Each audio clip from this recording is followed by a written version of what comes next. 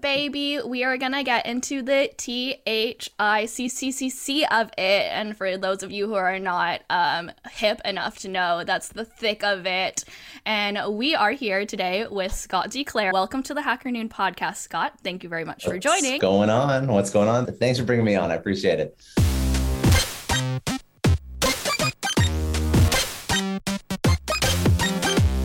Hacker Noon podcast. And of course, this is your host, Amy Tom. Thank you for joining. So today I wanted to bring Scott on the podcast to chat a little bit more about one of the stories that he wrote for Hacker Noon. For those of you who are not yet familiar, we are running a Meet the Writer series where we want to hear from you, the writer, the contributor at Hacker Noon, on your background, on why you write, on what you write about. And so let's get into it, Scott, the thick of it. Tell me, how long have you been writing for? Oh, I've been writing for a long time, not always newsletters and blogs, but I've been in sales and marketing. So I don't know, 10 plus years, some iteration of writing. Now, not all of that was for my own brand. Obviously, understanding how to write really good copy, to get emails open, to get landing pages to convert was something that I was always focused on. And then something that I always did to build my own brand was to create website, blog, contribute. So that's been about 4 years now, where I've been writing for myself. So putting out sales and marketing, entrepreneurship, startup blog pieces on my own site. I started a newsletter speaking about startup, basically growth stories and breaking down case studies of startups and how they achieved what they've achieved. So yeah, about 4 years now. Okay, cool. And one of the things that I think is really interesting about writing and this Meet the Writer series is I want to know why you write. So I write because I'm trying to find the best possible way to communicate and build an audience around what I care about. So I care about sales, marketing, startups, entrepreneurship. That's been my core, what I've worked in, what I've worked around in my professional career, my 9 to 5. So if I want to build a brand around myself, I have to think of a medium that communicates what I know. And there was two. There was writing blogs or newsletters, or podcasting and creating thought leadership content through audio and video. Okay, yeah, that makes sense. And let's talk about some of the stuff that you write for. So on Hacker Noon, at least, you've got about 20 articles, 20 stories that you've written. Which one was your favorite? Which one was my favorite? I enjoyed the one about Mike Bloomberg and how he basically sold the idea of the Bloomberg terminal and built the Bloomberg terminal and took that to market. I thought it was an interesting story that I don't think is a traditional startup story. And obviously people know him now as a billionaire and the presidential candidate, Mike Bloomberg, and not like entrepreneur Mike Bloomberg. Yeah. So I thought that was an interesting story. Obviously, every story that I write and every case study that I break down, I like the story because it's like a startup success story, really. So it's hard to pinpoint one because there's definitely learnings in every single one that an entrepreneur who's just starting out could learn from. Everything from their sales strategy, marketing strategy, growth strategy, struggles they've encountered along the way. But I thought the Mike Bloomberg one was really cool. So. Yeah. I love how you break down the strategy and the founder stories of these people and what made them successful.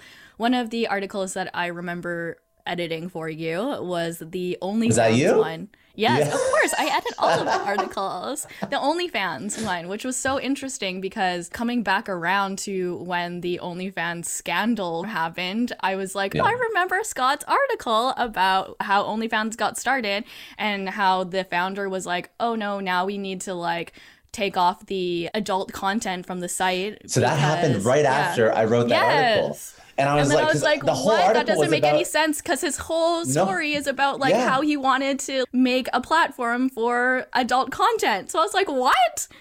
So he tried that multiple times and failed and just combined all his entrepreneurial lessons into the final iteration, which was OnlyFans. But that was really what allowed him to succeed. It was that he was basically serving an underserved market. And then, but you saw the reaction. So I released this article because I did the research and then wrote this article out. And then it was 2 weeks later when the OnlyFans said that they were no longer allowing adult content on the platform. And like global backlash. Like everybody was like, this is the dumbest decision you could ever make, because that's half the reason why he was successful. It was serving an underserved market. And then all of a sudden he just became like another Patreon. Yep. And then he was like, "Oha, JK, we are actually going to allow adult content on the site still." And then I was like, wow, could have seen that one from a mile away, because Scott D. Clary's article told me. Yes, I appreciate, you're very kind. I'm sure a lot of people could have seen that from a mile away, even if they didn't read the article. But yeah, you listen, if you develop that loyal customer base like OnlyFans did, it's pretty dumb to just pivot completely, especially because I can't remember the exact number, but it's something like 90+% of the creators on OnlyFans are adult content. So imagine, this is like, to draw the analogy or to put it in perspective, this is like when Mark Zuckerberg was starting Facebook, it was just targeted towards like higher education, right? All the colleges. So that's like saying in the first 6 months of Facebook, no more college students are allowed on Facebook. Like quite literally, that's the same thing that he was doing. So it's exactly. As a founder, and then when you built that brand so strongly too, it's like, you can't pivot off of that. No, you can't pivot to target other creators after your OnlyFans. Excuse me, that's not a thing. No, I think that was silly. I think founders also have to appreciate like where they came from and what made them who they are today, and keep serving that community. Yeah.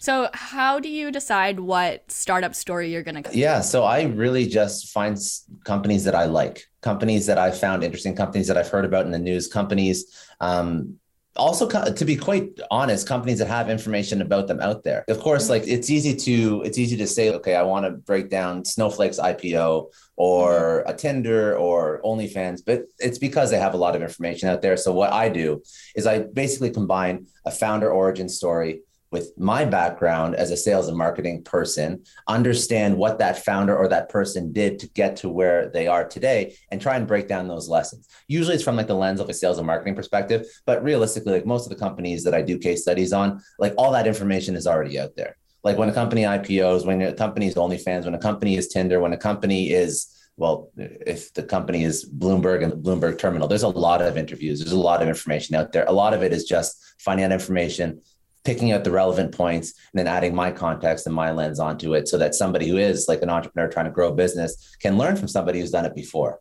And that's what I really try and teach over when I do these studies. Yeah. One of the things that you mentioned in your article, your Meet the Writer article, was about how much time it takes you to write a piece, which I think that a lot of people don't really realize, like how much time and effort goes into writing content. So can you talk more about that? Yeah, sure. So I'm very specific about when I like to write, because if I don't time block time off to write, it could take longer. So I think I put about 6 hours to write an actual piece. If I'm not focused on it, and I do this on Sunday usually, when I time block some time to actually do the research and then write out a piece. If I don't focus, it can take much longer than that.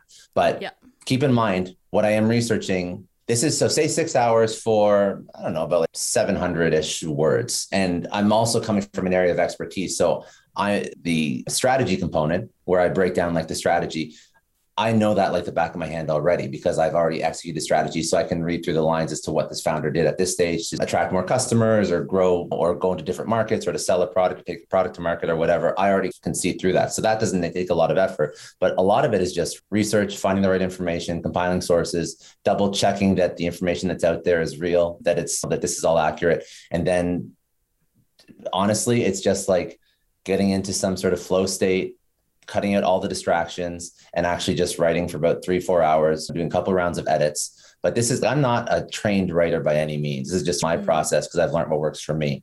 I cannot write during the week, because even though I think I can write, when I look at that piece, like the next day, it's horrible. It's full of it's full of spelling, grammar. Some of the sentences don't quite make sense. So I need to be really isolated to write properly and to write good stuff, and to make sure that it's valuable too, because it's not just writing things that are already out in the world. It's about providing some insight and some context so somebody can learn from what someone else has done.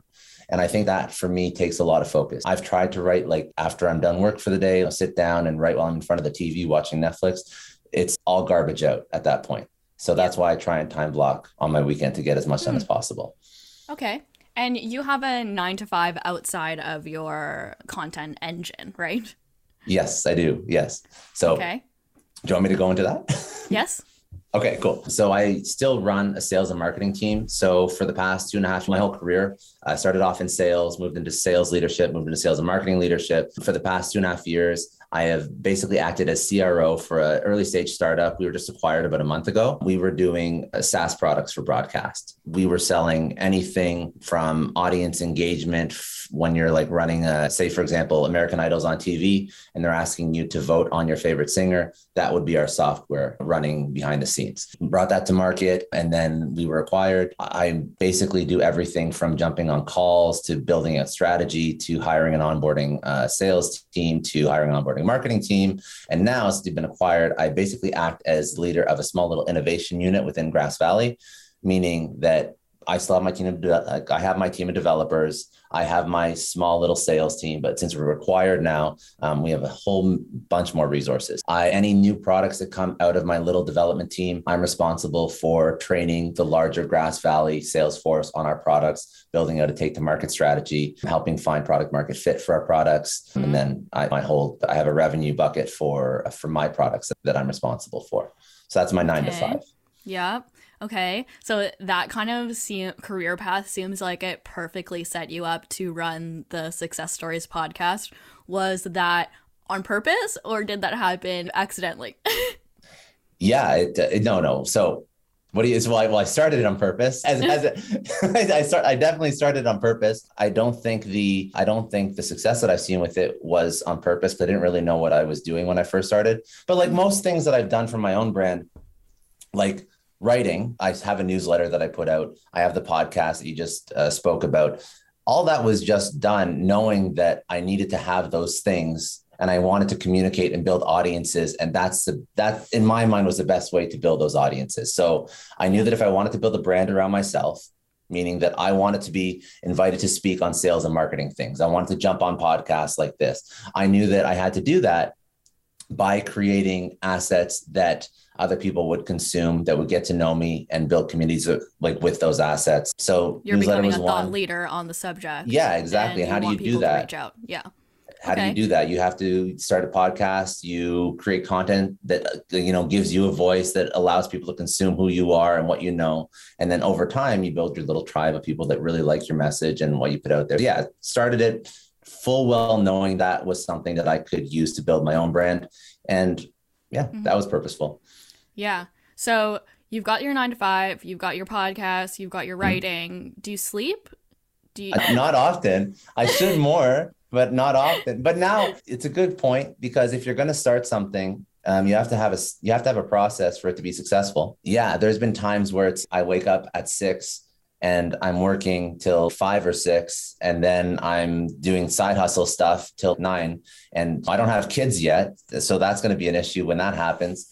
But I think that part of what I've learned over the past 2.5 years, so I started this personal brand stuff around the same time I was hired on with Excitem, the company that I was speaking about earlier that was just acquired by Grass Valley. I started that, and when I first started, it was just an absolute shit show. I didn't know what I was doing. I didn't know how to record a podcast and produce a podcast and upload it without spending 1 billion hours on it. I didn't know how to write a newsletter every single week. I missed weeks. I missed a lot. And I was just trying to figure out a process. So you learn different tools, you learn different workflows.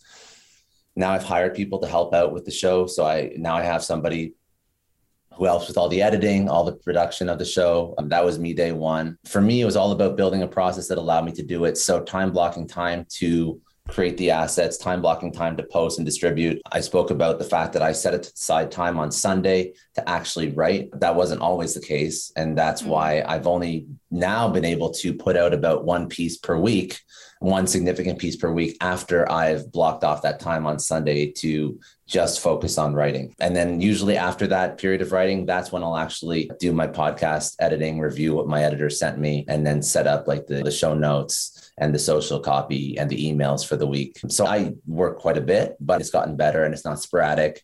And I really hold myself accountable to that. So if I don't block off that time on a Sunday, there's a good chance that my week would be a little bit chaotic because then I would be trying to keep up and, still maintain that same posting schedule, the same content schedule that I would before. But For me, it's all about setting up a process that is, a process that, works with my schedule. And if you have that process set up, then all of a sudden, all this extra side hustle stuff, all this content creation stuff isn't as daunting. But I think people just do it off the cuff, and they just try and post a piece here and do a podcast and don't really have a plan for, okay, so if I record on Wednesday, when am I sending this to my editor, or when am I blocking off 2 to 3 hours to edit this show? How long do I want to spend posting this show? And you should have everything like that mapped out already, so that when you do create this, because you do it yourself. I do.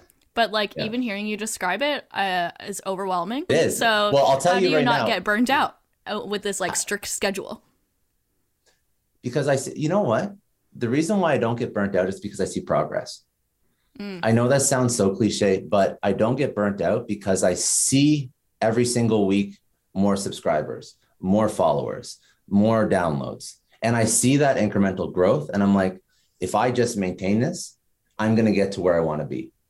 If I maintain this, I'm going to get X amount of followers, and I'm going to be able to charge speaking fees when I go speak at conferences. If I get X amount of subscribers per day on my newsletter, I'm going to start being able to charge X amount of dollars for a sponsorship. Same goes with the podcast. I see the progress, and it's going in the right direction. And that to me is exciting. Yeah. Because that's where I want to go. I love doing this stuff. So as long as it's moving, it's the same thing as when you're starting a company. If you start a company and you have 0, monthly active users, but then week 1, you have 5. And then week 2, you have 10. And you can see that you're trending in the right direction. Maybe there's things you can do to tweak the growth so that you go a little bit quicker. But ultimately, that if you just last for 5 years, you're going to be able to sell this company for X million dollars, because you're going to eventually hit that critical point where you have X amount of monthly active users, X amount of MRR. And as long as you're trending in the right direction, I think that's really motivating. I think what happens is people start something, and when you start anything, that thing is going to feel like you're doing that thing into a void.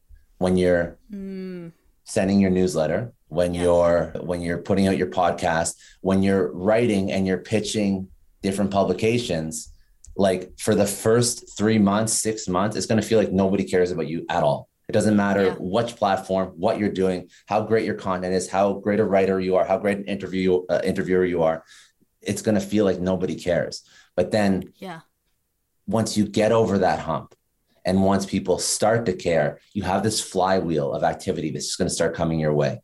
And I think that's probably I'm like getting like shivers, like thinking about it, but it's like the most exciting thing. And like you ask, how do you not get burnt out? Because you love doing it, and you see the progress.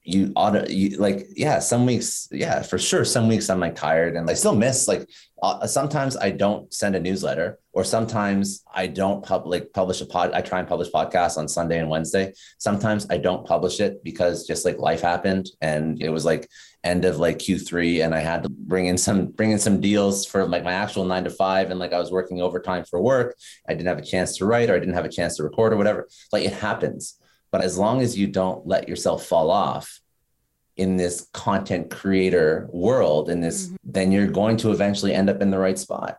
I always challenge people, if you want to start a side hustle, I don't care if it's content creation, I don't care if it's writing, I don't care if it's podcasting, or if you want to start like a little side business, do it for 3 years. And then if you haven't found some traction after 3 years, then I'd say you can be like, okay, fine.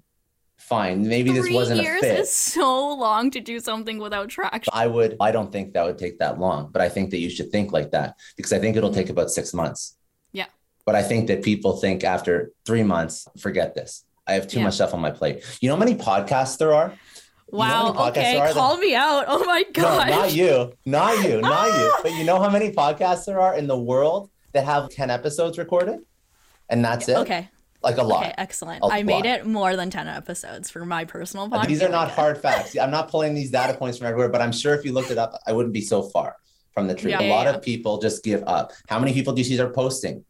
And then all of a sudden they don't post for 6 months. Mm-hmm. They just give up. Yep. I started a podcast in the pandemic because I was bored and I needed something to do. And I was like, cool, let's do podcasting. Everyone else is doing it. Why not? And I saw probably 4 or 5 friends who also started podcasts who I beat out, like in the long run, just kept going. Like people started dropping off and I was like, yeah, I'm still going. I got this. Yeah. Because yeah, it's the consistency too. It's all about the consistency. And that's what you have to, that's what it takes to be successful in anything. But most people just don't want to put in the effort and continue to put in the effort again and again until they see those results. Yes, but as a content creator, do you not get tired when you have made a piece of content, it gets consumed for 30 minutes, and then you got to do it again? 100%. Yeah. 100%. I think it would be a lying if you said that you didn't sometimes get a little bit disappointed if the thing that you worked so hard to create didn't hit. Now, I think that you have to focus less on that and more on the long term. I really just believe you just can't focus on the misses. The one content piece. It's going to be more than one. Okay. It's going to be more than one that's going to miss. You can't focus on the results of one piece. You have to focus on your results overall, is what you're saying. Correct. Okay. Yeah. I think that's the only way to do it, because if you can optimize in the micro, you can optimize in the piece by piece, and you can test different things, and you can test how you structure an article. You can test how long you want your article. You can test which topics you discuss. And maybe you look for micro improvements, but also like realistically, there's other factors that you'll never be aware of that could impact whether or not your article hits. Like maybe you just have the right amount of keywords in it and Google picks it up, and then all of a sudden that's going to draw some traction, even though the actual content was not much greater than what you put out last week.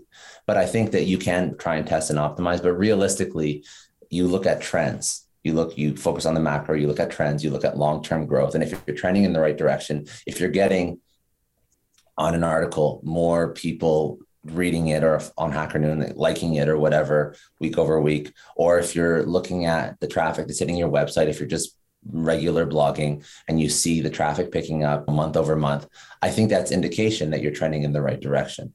And I think that's what people have to look for versus, okay, I put out an article or I tweeted something and it got zero traction.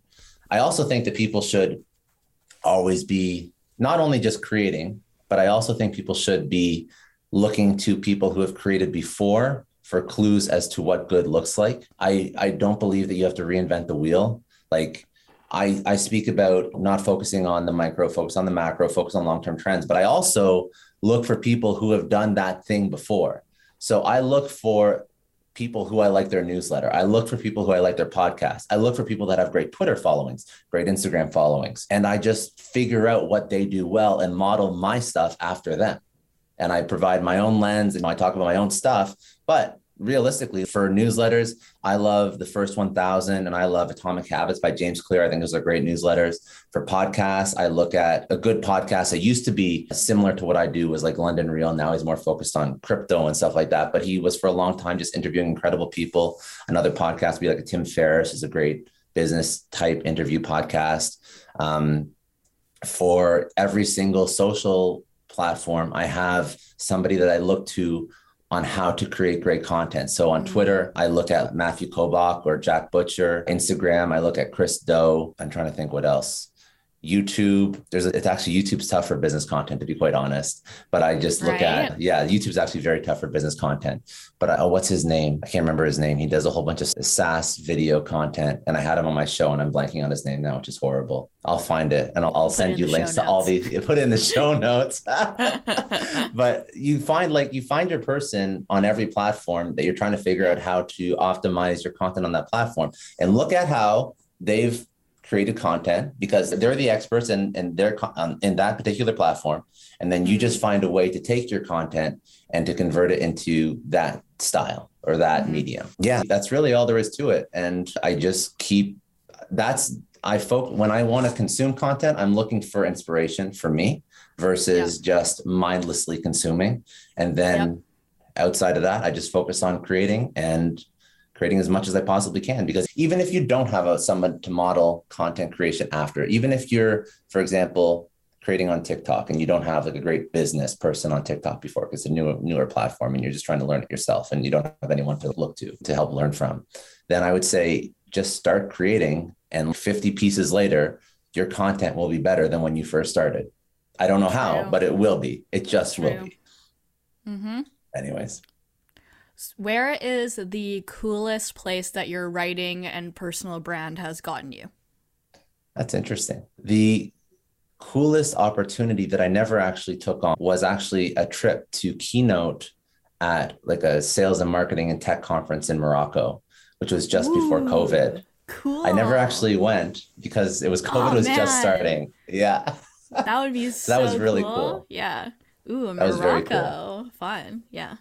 Outside of that, I've probably done, I'm sure, 50 to 60 different like talks, podcasts in the past year. Are you nervous about public speaking? No, because I did it before. I did it before COVID. It's a little bit weird going out again after COVID when you've been like doing just Zoom conferences and Zoom speaking things for the past, 2 years. But I think I still like the in-person because I think there's an energy to it that you can't replicate virtually. Growing up, I was very nervous about it, but I don't think that that's another thing too. I just don't afford myself the opportunity to think about what I'm nervous about. Something that just jump like headfirst into stuff and figure it out as I go. But that's what you have to be like. This is not just a content creator thing. This is like a life lesson. Yeah. You're always going to be nervous about things you've never done before.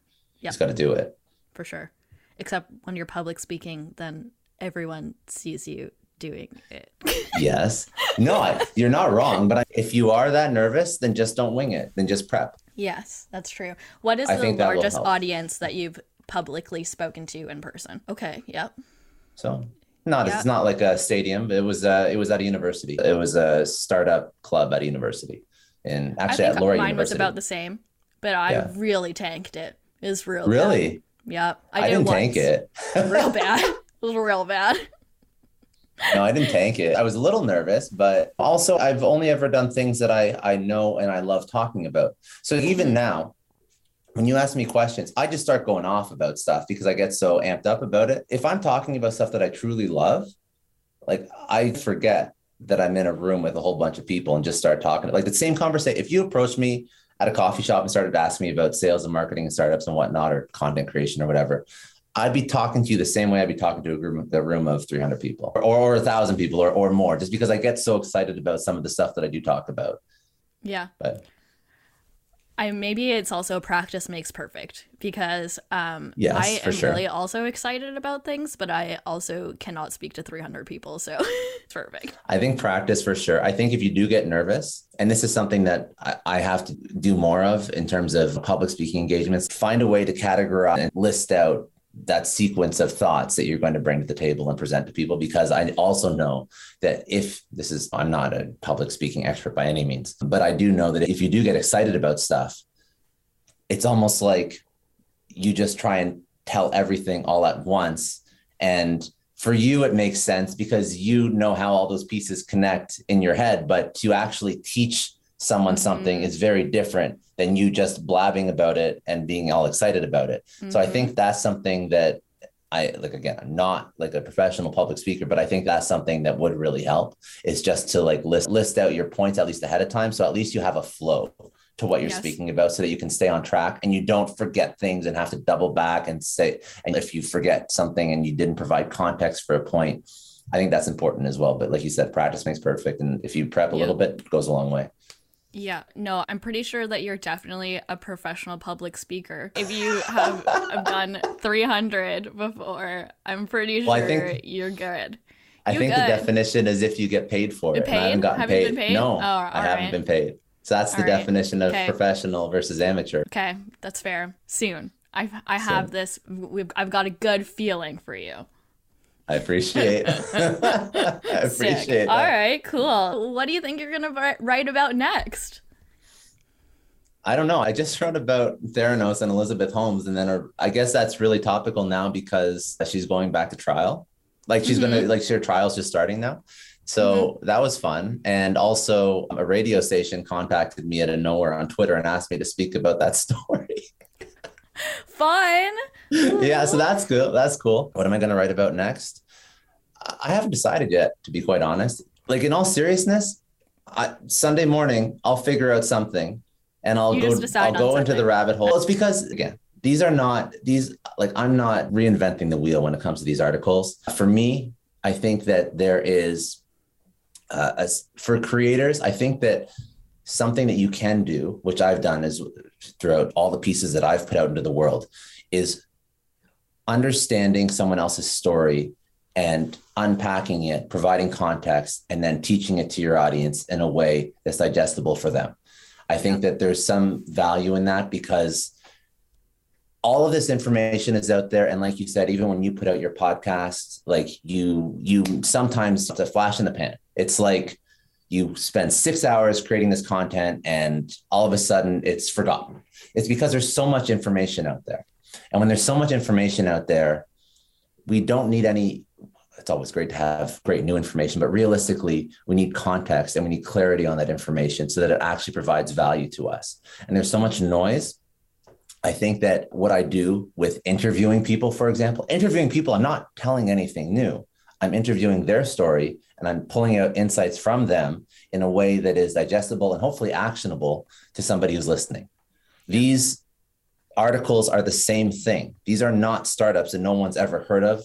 To be honest, if no one's ever heard of them, they probably don't have a ton of lessons that they could teach you anyways, because they're not that big.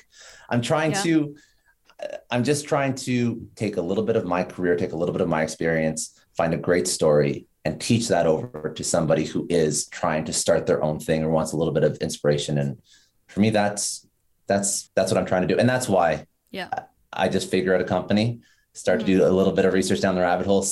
I listen to a lot of interviews for these as well. So it's not just like reading research. It's like listening to interviews that the founders are doing, because they'll drop some of their tips and some of their strategies. And a lot of that stuff is just lost in some of these interviews. So I try and bring that to my audience as well. Cool. What is your number one piece of advice for someone who is looking to use writing to build their personal brand? My biggest piece of advice is to just write, is to write as much as possible. Because the reason why a lot of people don't write is because they feel as though they have writer's block and they feel as though they're not creative. So if somebody wants to write, all you have to do is keep writing, and eventually you will get good content.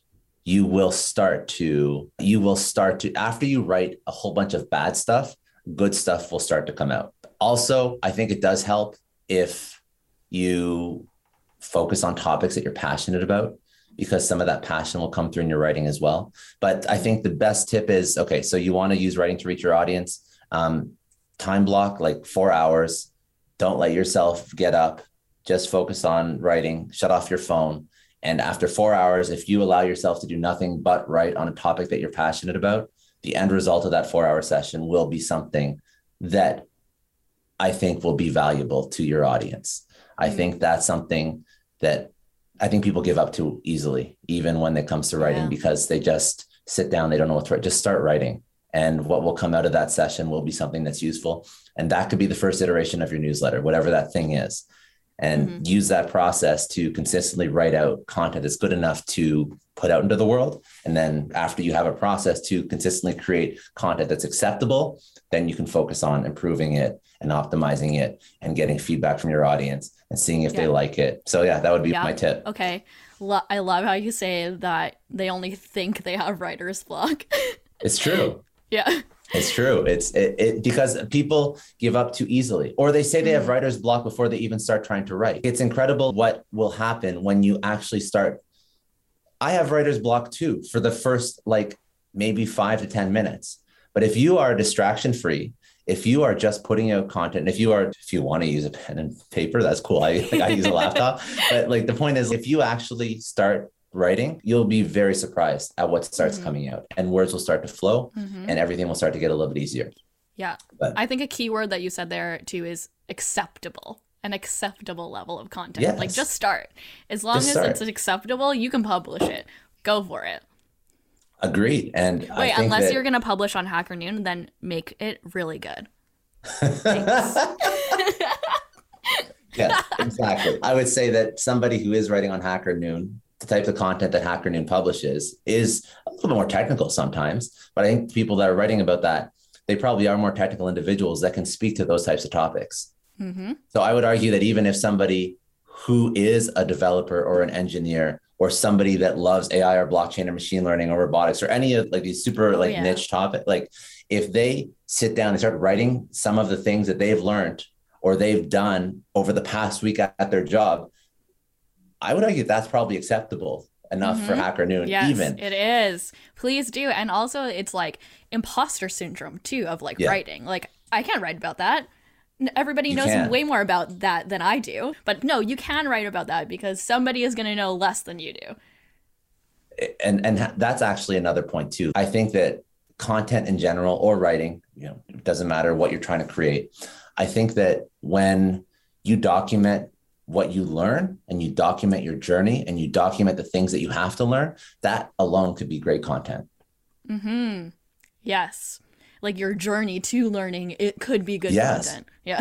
I think so. Because if you're just documenting what you're dealing with on a day-to-day in an environment that's relevant to your audience, I think that alone is useful. There's times where I've just gone and done quick little, like I've never translated this into like actual like written content because I try and be like a little bit more, like I have like a certain style that I like to do for my written content, but I'll go on Instagram and I'll throw up like just like an Instagram story of me just talking about things that I was dealing with throughout the day and how I tried to come to some sort of conclusion as to how to deal with this problem or that problem, or a thing that I picked up from someone on my team and how to deal with that problem in the workplace, or a problem that I have with the customer, or a leadership thing that I just thought about. It's just things that I'm living. And that's hopefully stuff that if I'm experiencing it and I'm learning from it, that can be something that can, first of all, just help build a little bit of your brand and humanize you a little bit because you're also learning, but it'll also hopefully be helpful for even one person that sees it.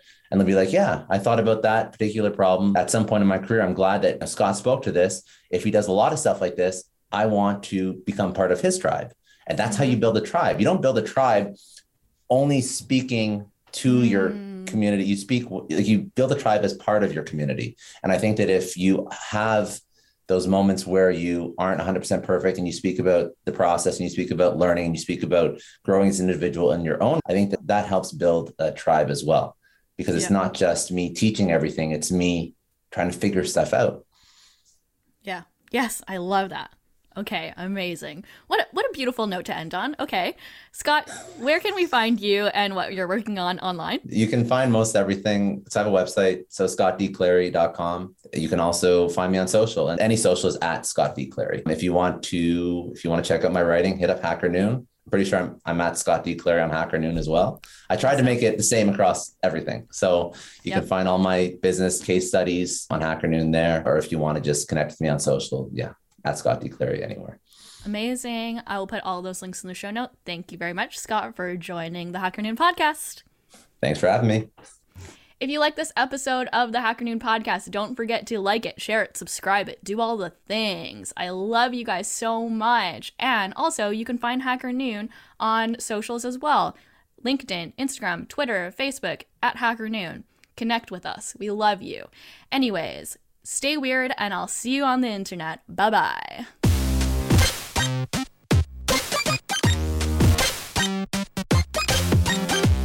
Hacker Noon podcast.